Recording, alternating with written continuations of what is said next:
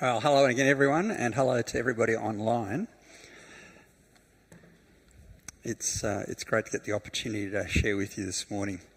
You know, every now and again, sometimes, maybe not even once in a generation, but every now and again, there are things that happen in our world, and everything that we know at that point gets turned on its head. And what we once thought was true, once what we were sure was true, turns out not to be the case. For example, back in the early 16th century, there was this Polish astronomer, a guy named Nicholas Copernicus.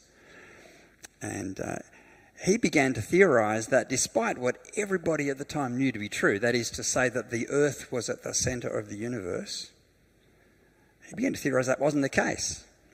And he became convinced, in fact, that it was the sun that sits at the centre of our solar system, and all of the planets, including the Earth, orbited around it. That was such a profound shift in the understanding of creation that it became called the Copernican Revolution. And of course, our world has never been the same since. Back in 1903, on December 17 to be exact, at Kitty Hawk in North Carolina, a fellow named Orville Wright piloted the first successful powered heavier-than-air aircraft. Everybody knew that couldn't be done. Even Orville and Wilbur's father had publicly declared that this would never happen. And of course, the world has never been the same since. And I've got to ask, who's seen the movie Oppenheimer? Has anybody been out to see it yet? There you go. But you know the story, don't you? The world's very first nuclear bomb, nuclear weapon. A concept that went from science fiction to an horrid reality in less than 50 years. And of course, we've noticed, haven't we, that our world has never been the same since. Now, our passage from 1 Corinthians today also paints the picture of a Copernican revolution, something that's happened in our world to change our understanding of the world, in particular, of course, of God and how he works in his world. And Paul is writing here that what many of the Corinthians knew to be self-evident about the gospel of Jesus, was in fact wrong.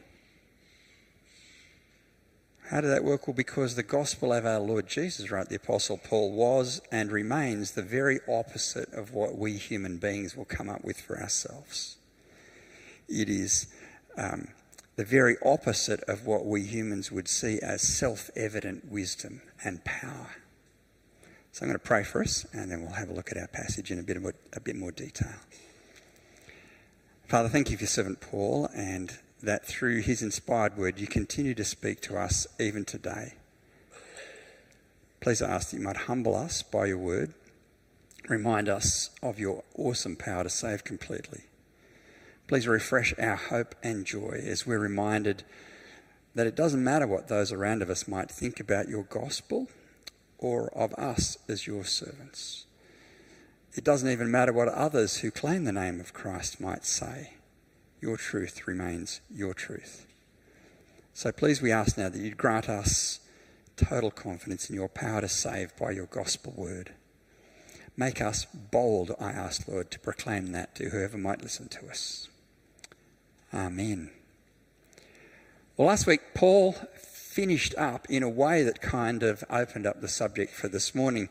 In chapter 1, verse 17, he wrote, For Christ did not send me to baptize, but to preach the gospel, not with wisdom and eloquence. Let the cross of Christ be emptied of its power. And that subject, human wisdom, is kind of the opener of where we go for today. You might also remember from last week that, and we heard Reluca say it again, Corinth was, in the mind of its citizens, this really sophisticated city. And that wisdom word, Sophia, comes up again, doesn't it? Sophisticated just is a way of saying wise, clever. It was largely shaped by Greek philosophy, and it was spiced by this plethora of religious frameworks, including Judaism. And in their own eyes, this was a wise group of people. They, in general, saw themselves as people who had it together. And, of course, now some of these people had heard the gospel of Jesus, and in God's mercy, they'd been saved. And I'm speculating a little here, I admit that, but I do wonder whether because they were wise in their own eyes, they saw the gospel as yet a new form of wisdom, another batch of knowledge that they could latch onto. Here is another way to look at our world. This is great, isn't it? We've got all of these options, and here's yet another one. And it's possible too, of course, that those who'd come to Christ, some of them in thinking it that way, had even decided that human wisdom needed to be added to the gospel in some way so that they might end up with an even superior gospel. We don't actually know the details, but what we do know is that 2 of the longest letters in the New Testament are written to a church that was an unholy mess. We know what the outcome was. And what we read in today's passage is that Paul hammers home to them that human wisdom is complete, absolute, and uncompromisingly in contradiction to the gospel of the Lord Jesus. And the apostle made 3 points. In chapter 1, verses 18 through 25, he makes the argument that the message, the actual message of the gospel of Jesus, is the power and the wisdom of God at work.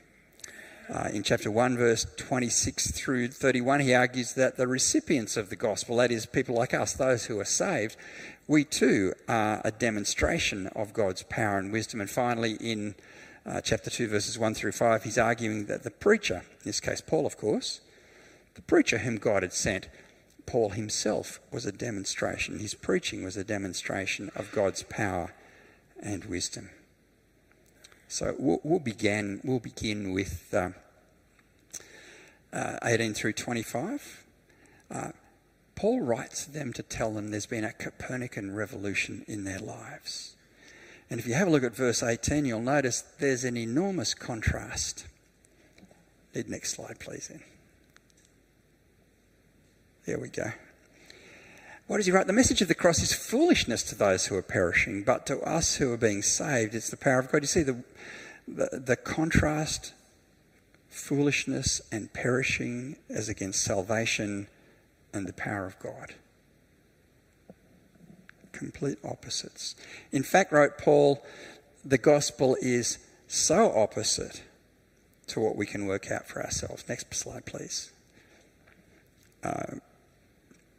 The gospel is so opposite to what we can work out for ourselves, it's impossible for human wisdom to work it out. See, it doesn't matter about thousands of years of human progress, thousands of years of human cleverness and wisdom. The world, through its wisdom, did not know him, didn't know Jesus. And in verses that follow, 22 through 24, Paul takes that thought and he amplifies it. Next slide, please, then.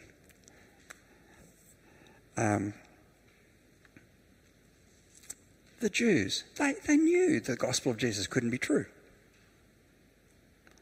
The idea that the Christ would be crucified was an oxymoron to them. And we know about oxymorons, by the way, don't we?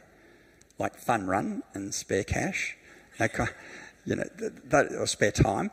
They're things that can't exist together. Well, to them, the Christ, the Messiah, this amazing ultimate king whom God was to send, this ultimate king descended from King David, the idea that he would be crucified, that he would die, and not just die, but to die a scandalous death, to die the death of someone under God's curse. The Jews then and today will say, no way. No way. And in the same way, the gospel whereby someone died for others was to the Greeks sheer foolishness. I mean, what can a dead person do? You're dead, you're dead. I mean, who ever heard of someone rising from the dead? Anybody in this room got a relative who rose from the dead? Doesn't happen in our human experience, does it? Or so we think.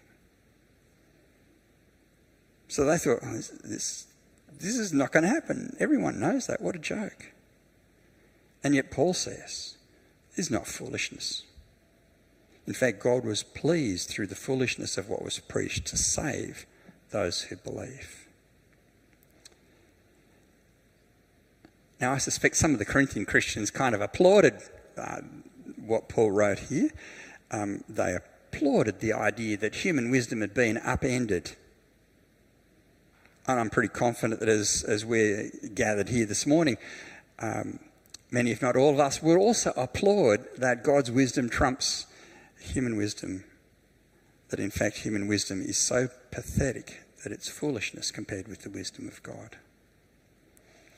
But I also wonder if there were some among those in Corinth who felt a little bit clever too. You see, here's a group of people who'd already been shaped by the wisdom of their city, the wisdom they'd heard from speakers around the traps. And I wonder if they thought that it would be just a little more clever, a little more wise to take what they'd learned here and add it to what the Apostle Paul said. And so I wonder if some of them had thought that in their maturity they'd got to move just a little bit on from the basics of the cross. Of course, Paul squashed that oddly flat, didn't he? It's written, I'll destroy the wisdom of the wise, the intelligence of the intelligent I'll frustrate.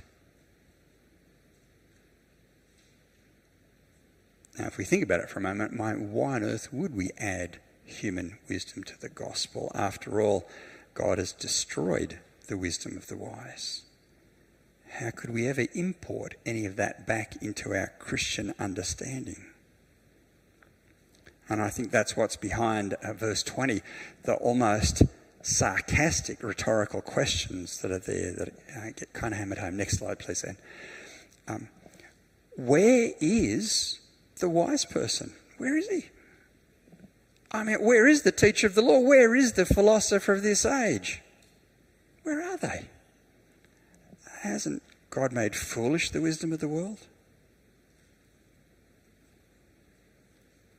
And remember this, brothers and sisters, Paul was not writing to Corinth in general here. He was writing to those who were Christians. He wasn't writing to the pagans of Corinth. He wanted God's people to be reminded that their salvation was the polar opposite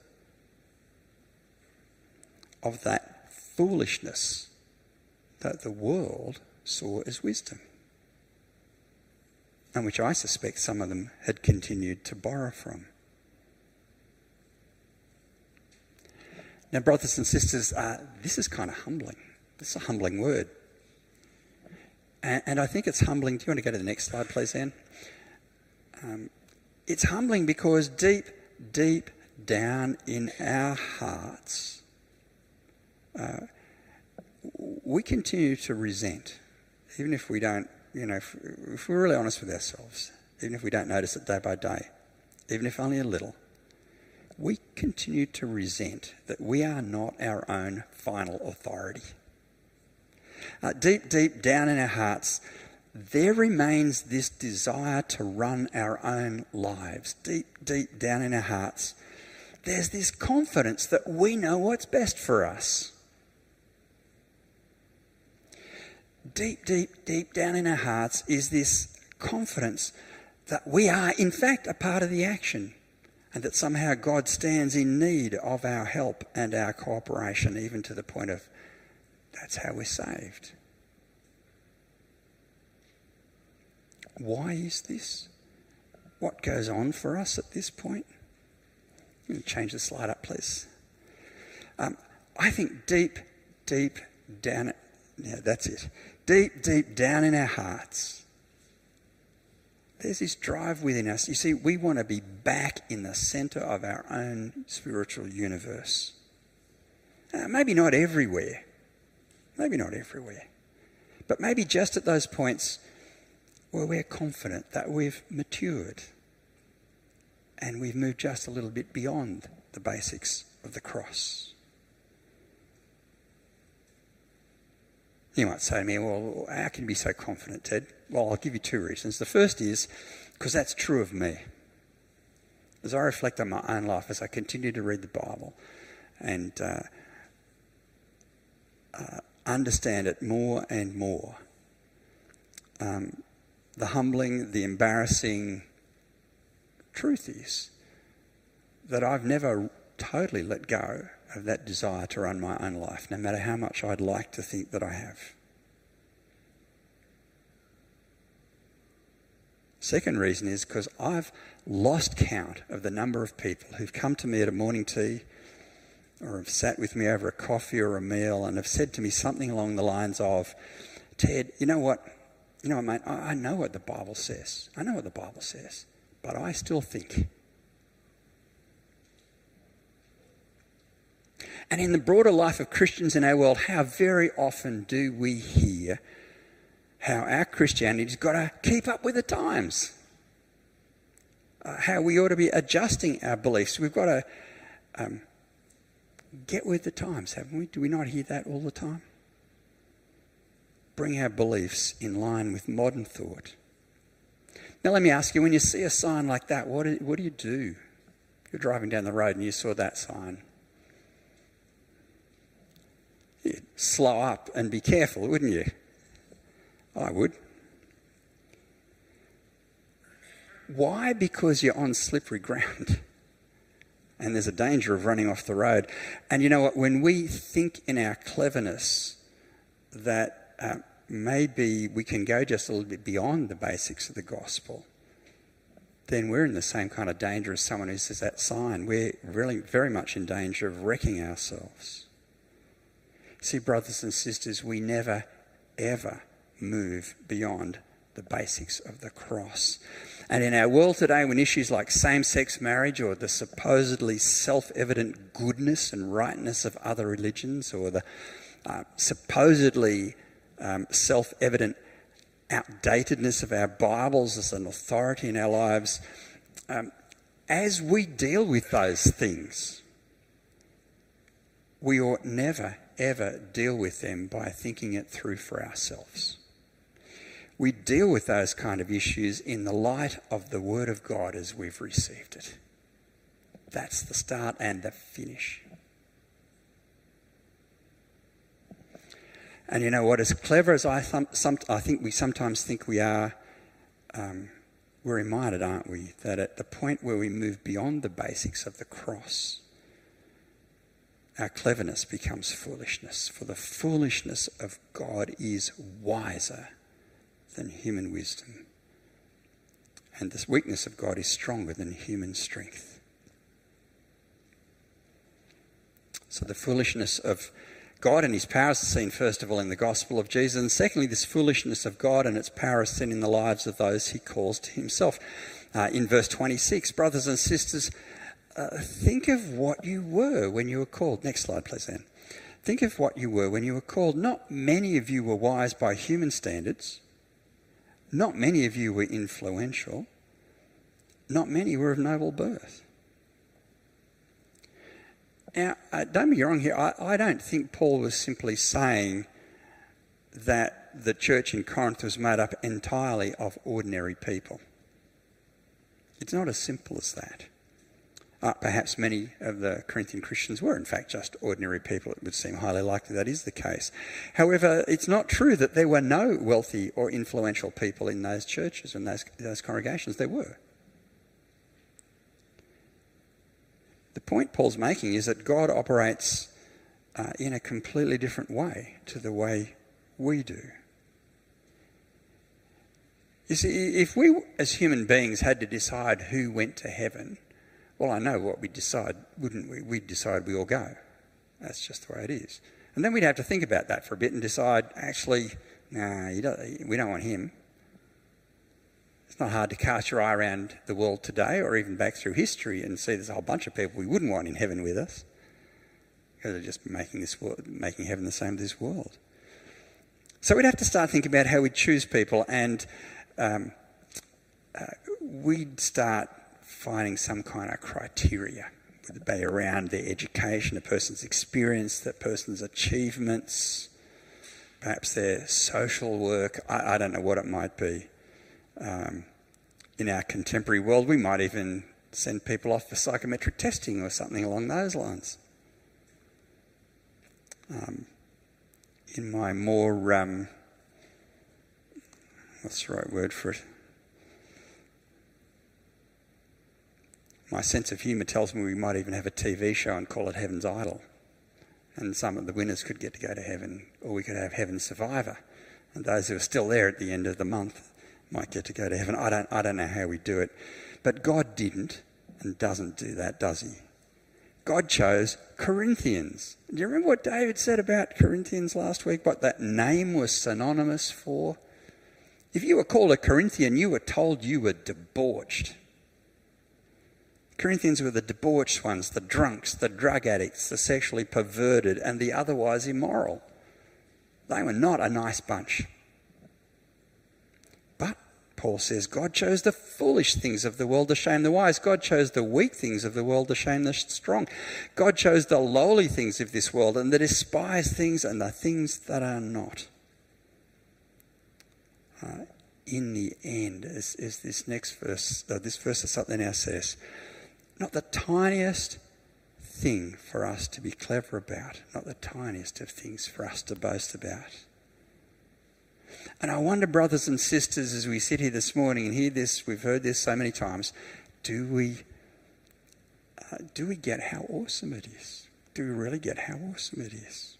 He's the God of the universe, the God who created all that there is just by speaking and against whom we've rebelled. This God doesn't look at us and see what family we were born into, or even what group we were born into, what nation we were born into. He doesn't look at our education or our IQ or our career. He doesn't look at any of that kind of stuff. He doesn't give us tests to sit out, to sort of sort out the best of us for his kingdom. He doesn't look back on our past. And isn't that wonderful? Because that means there's nothing in our track record, nothing in our past that can disqualify us from the love of God. And even if we do spend nights awake at 2 o'clock in the morning ruminating on something that's churning up our hearts, God doesn't look at that stuff. He accepts us as we are.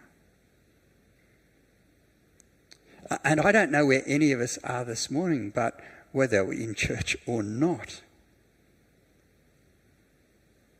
there's nothing in our lives right now that disqualifies us from God's love for us in Jesus. There can't be. And perhaps most amazing of all, because we can't see into the future, but we can be confident, there's nothing yet to come that can take us from the love of God, not even death itself. How does that work? Why is that so? Because our relationship with God is entirely dependent upon God and his sovereign activity. Our relationship with God depends on what he has done in and through Jesus at the cross. And that's it.